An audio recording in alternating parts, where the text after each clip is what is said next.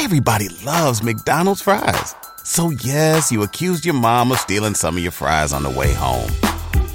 But the bag did feel a little light. Ba-da-ba-ba-ba.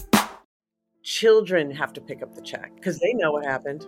So if you go, wow, I don't even know what you're talking about, then all you're saying is you pay the bill. If I say, oh, wow, I know what you're talking about, I get that, then you're saying, it's okay. That was on me. You don't have to pay that bill emotionally. Welcome to Human, a Revolt Network podcast. Human to Human is a space to reimagine self-love, strengthen interpersonal relationships, and peel back the layers of the human experience, one conversation at a time. I'm your host, Tracy, and today's special guest is author, TV writer, and self-proclaimed relationship expert, Tracy McMillan. Tracy and I got human to human about her new show on Hulu called Unprisoned, about the relationship between a father and a daughter following his release from prison after 17 years. The show is actually based on Tracy's real life, which she often describes as a dramatic childhood. We talked about experiencing the show after her father passed away, what she was able to heal in her story from this journey, and what she hopes that we all get out of the show. Now, y'all, I binged this show in one day. It was the perfect mixture of sincere and impactful. Before each episode, I like to share a song to add to your playlist, a book to check out, and a reflection question inspired by the episode. So here we go. This episode's song of the week is We Find Love by Daniel Caesar. This episode's book is I Love You and I'm Leaving You Anyway by our guest. And while you're listening, reflect on this question. What is one way that you can love yourself where you are right now? Not what you're trying to learn or what you're trying to change, but right now. Now, let's get human to human with Tracy McMillan. Well, I'm really excited for us to jump into this conversation. I first want to chat through some of your titles. So you are a writer, you are an author, you are a mother, you are a friend, you are a daughter, you're a girlfriend. Which one of these titles, and you can add more if you need to, are serving your inner child the most? Well, I feel like I've come to a place in my life, and very definitely in the pandemic, where I just realized I was at a place where family, belonging, home, that's kind of the holy grail for me. That's like the last final frontier, is to create secure primary attachment. And that is something that I just became very focused on, probably starting in 2019. So there are definitely times, obviously, I love my career. I love the work I do. It is extremely important to me. But there are times where what's even more important to me is home and creating that for myself, because that's the one thing I never had as a foster child. So I don't know that that's a role. I think it's a place, you know, and there's a lot that goes along with that. That's about nurturing. It's about taking care of the people I love. It's about relationships, you know, first and foremost. You just said it, like it's not a specific, it's a place, right? And so what are some of those things in that place? What are some of those, because you move around a lot, you have, a busy life. What does home look like for you? Well, my house plants, my chicken marinade. It's doing laundry. Like, I keep a home. I have a really beautiful home that I keep with my partner. I love taking care of people, you know? So that's what home looks like. And it looks like prioritizing relationships and connection. It doesn't mean work isn't important. I just feel like as women, maybe for my generation, I know I overcorrected on the work side. I put work first. I thought work had to be first. I thought work was the most important thing. And then the pandemic hit and I looked around because there was no more work for a minute. And you're just all by yourself in your house going, wait a minute, wait, what? So that got me real clear on something that I'd started to get clear about. So I'm not commenting on anybody else or what they want to do. I think we all come in here to figure out what we need. And then you make sure that you go out there and, you know, create the life for yourself that's the healing for you, you know, and that's different for everybody. For some people, that's going to be, you know, something in the world, or who knows. I'm hoping for a balanced life. Like I've had a lot of great things in my life and I have a really balanced life. It's just that if I had to prioritize, I would prioritize home. Yes. I'm dying for grandchildren. I enjoy I'm not this. close to them, but I want them. Yes. I enjoy that so much. And to be honest, you have been married before. You've been married 3 times. So I wouldn't have thought you would say that you weren't prioritizing finding love prior to the pandemic. What do you think was like the switch there? Well, the last time I got married was in 2004. So that's almost 20 years ago. I was married very young in my teens, once in the 80s, once in the 90s, and once in the 00s. So I didn't live with anyone, marry anyone for, 18 years. And so, yeah, that's me not prioritizing relationships. Sure, I had relationships I was in, but they were not relationships where I was creating home with that person. So what do you think about the noise, I call it in some cases, and let's say the conversation that men and women are having right now? What do you think they're saying versus what do you think they should be saying? I'm like, are men and women having a conversation? Oh my God, are they? I don't think that. My personal, I have some radical ideas. Say the radical. Cannot wait. For me, the radical idea is not every man is built to be your BFF. That's a whole other layer and way for a woman such as myself, who's high touch, high relational, super emotionally on point. I mean, there's not going to be that many men who are going to be either interested or playing basketball at my level. So I do that with women. You know what I'm saying? I'm not looking, my man does not have to be that. That is not what he needs to be. He needs to be grounded and kind of unflappable and high integrity and caring and prioritizing. He does not need to be talking all the time. Yeah. So the conversation between men and women, I don't necessarily need to be, that's not a conversation I need to be having with my partner most of the time. Most of the time, I'm having that conversation with my friends. And then I'm bringing what I develop in my friendships, my understandings, a lot of my regulation, emotional regulation and understanding of the world is not coming from conversations I'm having with my partner. It's coming from conversations I'm having with my friends. And I'm speaking specifically, I'm not talking about politics. I'm talking about relationship stuff. I'm assuming what you mean when you say, what's the conversation between men and women? For me, that's a conversation with women. Yeah. It is not, the relationship conversation is not one I'm having with a man.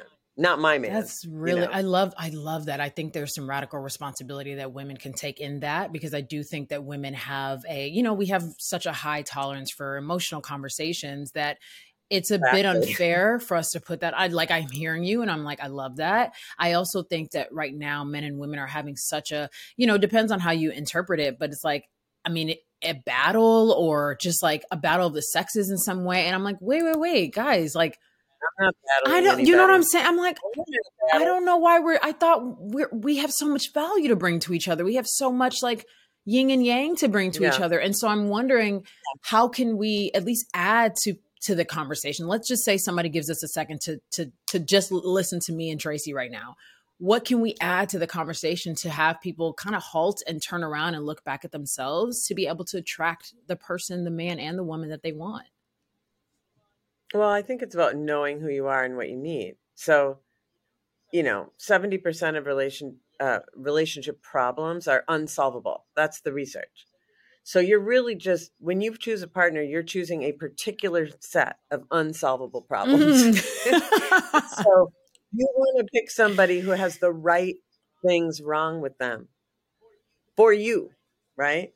So I know myself now. I know what I need, and I know what I know what I must get from a man, from me personally, in terms of partnership. And I know what I don't need to get from him, and I just think you want to make good choices for you. And that is about knowing who you are. And then you accept your man or partner. I'm not trying to be heteronormative. But I do think polarities generally attract, whether it's feminine energy person and a masculine energy person.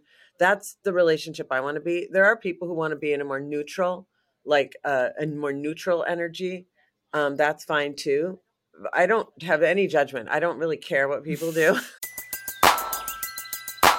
Who needs an alarm in the morning when McDonald's has sausage, egg, and cheese McGriddles and a breakfast cutoff? Ba-da-ba-ba-ba. What I care about is that they love doing it. You know what I'm saying? So how do we create that? So for me, it starts with knowing who I am and what I need. What are some of the early triggers you experienced in relationships that led you to now I know what I need? Like, what were some of those things that then you experienced and you thought, am I supposed to like work through this or let this go? And how did you figure that out? Well, I don't think I figured it out. I think what happens is you just commit to being you, more and more you, aligning with what is highest in you. And everybody who doesn't match that will float out of your orbit. You don't really even have to like get rid of them per se. They will go away. You just have to let them be when they go. And that can sometimes be the hard part. Or like hanging on to something that's trying to leave. You know, you're like, no. The other thing is sometimes trying to get rid of something that's still there. That happens too. Like I came to the point where I was like, okay, like I know this I was in a relationship for a number of years where I was like, this is not my forever home, as it were. But it also wasn't yet time to go. And I could honor that because there was no actual rush. I guess what I do is I just receive wisdom more. I want to channel something. I'm less interested in. When I was younger, I would have a lot of ideas that I would execute on. And I was like careening around, doing this, doing that. I was almost a little too active in all of it. Like, this is what I see. Like, we have an idea. A relationship should be like this. A man should be like this. A woman should be like that. And then when reality doesn't conform to our ideas, we dump whatever's happening and try to go find another thing. But of course, wherever you go, there you are. So I feel like I started to live, you know, it's less like the things that were going on. It was more this. This was the key for me, was to flip and go, okay, I'm here for the highest good. Every day I'm going to wake up and my prayer is going to be, I'm here to be used. I'm here to be, you know, whatever I can do to serve my immediate world and the bigger world. I'm here for that. And you show me, you know, universe, God, you show me what to do and I'll do it. And then I assume that everything that happens after that is part of the answer. So that means if something's in front of me for now, I'm either looking at it and going, yes, or I'm looking at it and going, please take this out of my world if it's not supposed to be here. Because, like, I don't know about you, but I don't know that people can just break primary attachments like that. That's why people stay in bad relationships, because in some ways it's a very, very, very hard thing to do once you've created a primary attachment to sever that. People will stay in terrible relationships for a long time, not getting their needs met because they don't know how to sever a primary attachment. But it's made to be that way. It's chemically that way. So the work of moving forward in relationships can be very difficult, and acknowledging that is the first step. How do you think one can decipher a need versus a want? So you know how we attract somebody and we're like, they're not what you wanted, but it's what I needed. And I'm like, how do you know that? Like, what is the deciphering factor there? Well, a want, I want to say it's like, it's intangible, but your body will tell you. Like, a want is, you could live without it. You know, you could live without it. You're like, I don't know. Let's take hair color. You know what I'm saying? Like, does he have to have brown hair? I don't know. Maybe that's so important to you. So take a snapshot of what it feels like to want something like that. Something that's not a need, obviously. Now go to a need. Like for me, a need would be a good example of a need would be grounded. So, and high integrity. So, how do I know about high integrity? Well, a person who's high integrity is going to naturally be taking accountability as they go along in a conversation. You're just going to hear them say things like, well, and I learned this, or that's what I realized about what happened, or they're going to say things that are high integrity things. Now, if a person is kind of slippery or they have hustle like that, I don't like that because, I had a hustler dad.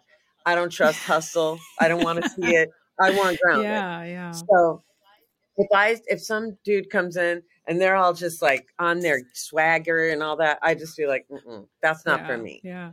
I'm never going to feel safe there. I know that about me. I don't have to talk myself into it. I don't have to talk.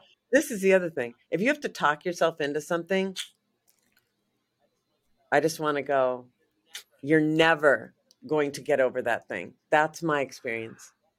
That's my experience. Good. If you hear yourself talking yourself into or out of something, no, stop. Just stop for a minute and take a breath. That's really good. What is the last thing you forgave yourself for the first time?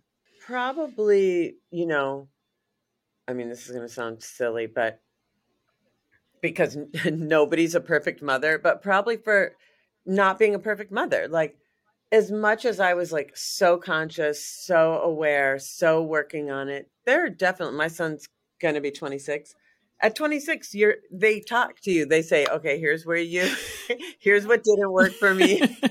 Here's this way that I felt. And then I had to go, oh yeah, because there was a lot of childhood trauma that I had that caused me to bring certain things into my mothering. Like, it was very challenging for me in this very subtle way to be close. I was afraid. I didn't know it, but I was afraid.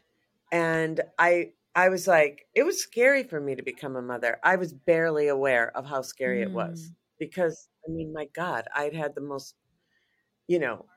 hardcore infancy. I was put into foster care at 3 months. Like, I had 12 Saturday nights with a primary attachment figure and she gave me away. Like, of course there was stuff there. And as much as I did so much work to avoid passing it down in any way, it's just not possible to not pass some of your stuff down. And it comes out sideways. It's not like, I was actually a really, really good mom, but that doesn't mean I was perfect. And I can see the parts where I could have done that better. Oh, I could have been more attuned. Oh, I could have done this better. So, but I forgive myself because forgiving myself allows me to take ownership of it, and take ownership of it allows me not to like pass the cost to my son. When parents don't take responsibility, children have to pick up the check because they know what happened. So if you go, wow, I don't even know what you're talking about, then all you're saying is you pay the bill. Yeah. If I say, oh, wow, I know what you're talking about, I get that, then you're saying, it's okay. That was on me. You don't have to pay that bill emotionally. So this is the accountability I'm talking about. And whatever you want in a partner, basically you have to be it. 100%. Well, thank you for sharing that. And it leads me to think about, okay, so if people want to approach their parents with a moment of accountability and their parents aren't receptive, it hurts their ego in that moment or really makes them sad. It's not an easy thing to hear. It's very painful. I can see that, and I am sensitive to that even personally, but how does one go about forgiving a parent who says, hey, I need you to pay the bill? Like if they're not able to take that. Because a larger point of that, at least in imprisoned, we do see your dad take accountability. I assume that that's a reflection of your life as well. But what about moments that people don't? Well, my dad was less accountable probably than my TV dad. Oh, interesting. Okay. Just because my dad did have a hard time acknowledging, I want to say pervasive, but it's bigger. That's not exactly the word, but it was profound, the effect that his choices had on my life. And I think he wanted to look at my success in the world and go, well, you're fine, look, it all turned out, or you're overblowing it, you know? So he left me with his girlfriend. And I talk about this in the show. It's in the first episode. He left me with his girlfriend instead of like allowing me to stay in my foster home where I was actually very safe. He took me out of there. I went to live with him and his girlfriend, and then she raised me for the next 10 years. And I mean, she was a nightmare. That's the long and the short of it is that it was really, really painful. And what happened in real life is he died. If you went on a road trip and you didn't stop for a Big Mac or drop a crispy fry between the car seats or use your McDonald's bag as a placemat, then that wasn't a road trip. It was just a really long drive. Ba-da-ba-ba-ba. At participating McDonald's. On January 21st, and she died the next day. So both of these parents died in a 24-hour period like 2 months ago. Oh, I'm sorry to hear that. Now, part of me, it's okay. It was intense for sure. They'd only seen each other once in 40 years, but the level of connection was still there. You're like, how is this possible? Or it's for me. It's happening for me. Like, what if it's not, I say it in the show, what if it's not happening to you? It's happening for you. Like, what if they died in 24 hours for me? Wow. Now, obviously they were in their life journey. I had no control over how they decided to come in or go out or be in my life or any of it. Now, I can say them dying in 24 hours is very similar to the way they impacted me in life. I was like, dude, do you guys have to make it as hard as possible on me all the time? And I guess the answer was yes. But so my dad was never able to fully own how hard it was that he left me with his girlfriend and how she was. He could never, ever own that. So how did I forgive him? I just understand his limits. Like, I sort of think, well, this is as deep as he got to go in life. And there's some real grief around that. It's not so much forgiveness we need to do. It's that we need to be willing to feel the grief of what happened. And if you can just sit with the grief, the forgiveness will come. Because you'll soften. The grief softens you. And you just go, wow, it was super painful. I didn't get what I needed. And, I guess that's his fault. But it more is just what happened. How about that? And, how can we make meaning out of it? Okay, I'll write a TV show. I'll write books. I'll do whatever is my talent and try to process this and help other people process theirs. And that's what's led me to, forgiveness, I don't even know what that means sometimes, but it's led me to peace. I have peace. Were there moments, thank you for sharing that, Tracy, were there moments that before he passed and she passed that you thought you could do something? Like once you recognize, okay, they have limits, did you think your wisdom or your spirituality or your growth could do anything? No? No. I had a lot of distance from her. Like I say in the show, like she has a radius, like she has nunchucks and you just got to stay out of the radius. So I had a very kind of limited but peaceful relationship with her. I didn't know she was dying. I had no idea. It was a complete surprise to me. My dad had cancer. I knew he was dying. No, I wasn't going to impact him either. I know that. Not really. I mean, there were times probably every once in a while I would be like, but can't you acknowledge this? And he couldn't, and that's okay because he's a human. Yeah. And then I think maybe as you get older, you just start to realize, like, I don't have to resist where this human is. I can just accept where this human is. Yes, that's so good. And then place myself in a spot that feels comfortable. So I could place myself closer to my dad than I could to his girlfriend. With her, I had to place myself out of the frame for the most part. With my dad, I can be here, He's not, in the TV show, he comes to live with me. In real life, no, because he couldn't be that close. He's not that trustworthy. I couldn't trust him that much. And it doesn't mean like I think he's going to steal from me. It means like I don't want him that close to me. I get to feel good and feel safe. Yeah. How are you feeling with his passing and the show about to kind of relive that without being alongside him? Oh, I want to say there's this one weird thing when, my dad was in prison for probably a grand total of like 37 years. He lived in the phone. And so he wasn't a presence in that way. He lived in the phone. So I wanted to say there's a way in which, now this is the humor, is like he's in the great phone in the sky now. Like he's just still over there, wherever he is. So it's not like I really know he's gone yet. It's only been 2 months. It's entirely possible that I would go 2 months without talking to him. So that's one piece. Second of all, I do use a lot of humor in my life. It's like, I want to say the two of them really did not want to see themselves in my TV show. They were like, we're out of here. Oh my God, Tracy. We don't want to know, That was like one of my first thoughts. I'm like, they really didn't want to see my show because they don't want to come to Jesus about what I have to say. And they never did. And they really don't. And so whatever. Oh, wow. So that's another piece. So how do I carry it? It's fine. It really is fine.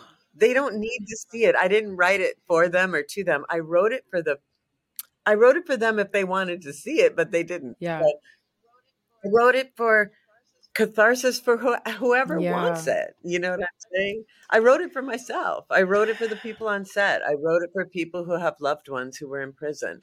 I wrote it for people who were in prison, I wrote it for people who don't know anybody in prison and need to open their hearts and minds. Like, and also I'm just putting it out there, and it's kind of not my business who watches it.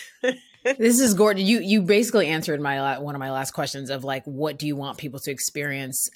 Those who either have, especially kids with incarcerated parents, what do you want them to take away? How do you want them to see themselves in this story? Well, I want them to see themselves as whole, wonderful people who are worthy of love. And that I want to reduce the stigma and normalize this experience because a lot of people are having this experience.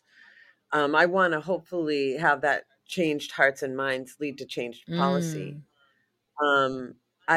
I'm not a political person in that way, but I'm doing my part. And then the people who have a more activist heart, then they can do what they're best at, I feel like we all just do what we're best at and bring that to situations that, that need light, or healing. Amazing. So, I hope that we start a big conversation about what this is for people and how people are impacted. Yeah, I hope we do as well. I definitely felt that very deeply while experiencing the show. So many big ideas, big human things that we had to experience and deal with on such a humorous and life level. I thought that was really gorgeous. So well done in that area. And I just want to end with, you talk so deeply about self-love in the way that impacts our relationships. Are there some ways that we might not be treating ourselves well or in our mind, in our body, in our souls, and not even know it? Like there's those obvious things, right? It's like when you tell yourself like you're stupid or you're dumb, like, okay, those are obvious, right? But there's a lot of little things as humans we do that we might not realize are contributing to how we see ourselves and that therefore what we attract. What are some of those things? Well, I mean, the thing I would almost say, I just speak from my current experience. I'm sort of realizing I don't have to be getting better all the time. What if I just learn to be here with what is in me? And that's kind of the ultimate love is I just accept me right here, imperfect still, because I've done a lot of work and the work is super important. But at a certain point, my orientation is shifting to, okay, let's just say, it's okay. We're right here and it's fine. And not everything is going to be, it's basically about living with what's unresolved in a really gentle way, rather than constantly thinking, I'm going to get better. I'm going to get better. I feel like that's a way that we don't love ourselves right where we are. It's actually, we want to love ourselves right here.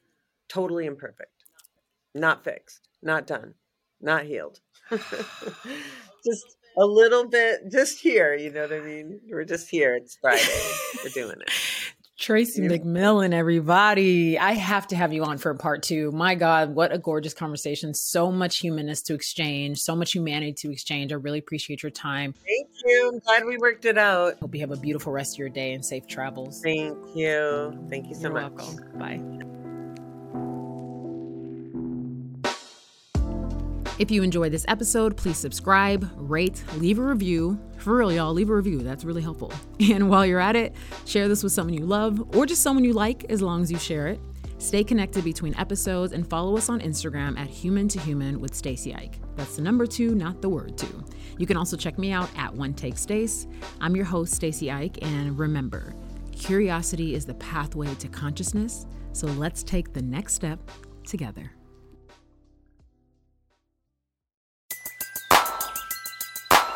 Who needs an alarm in the morning when McDonald's has sausage, egg, and cheese McGriddles and a breakfast cutoff? Ba-da-ba-ba-ba.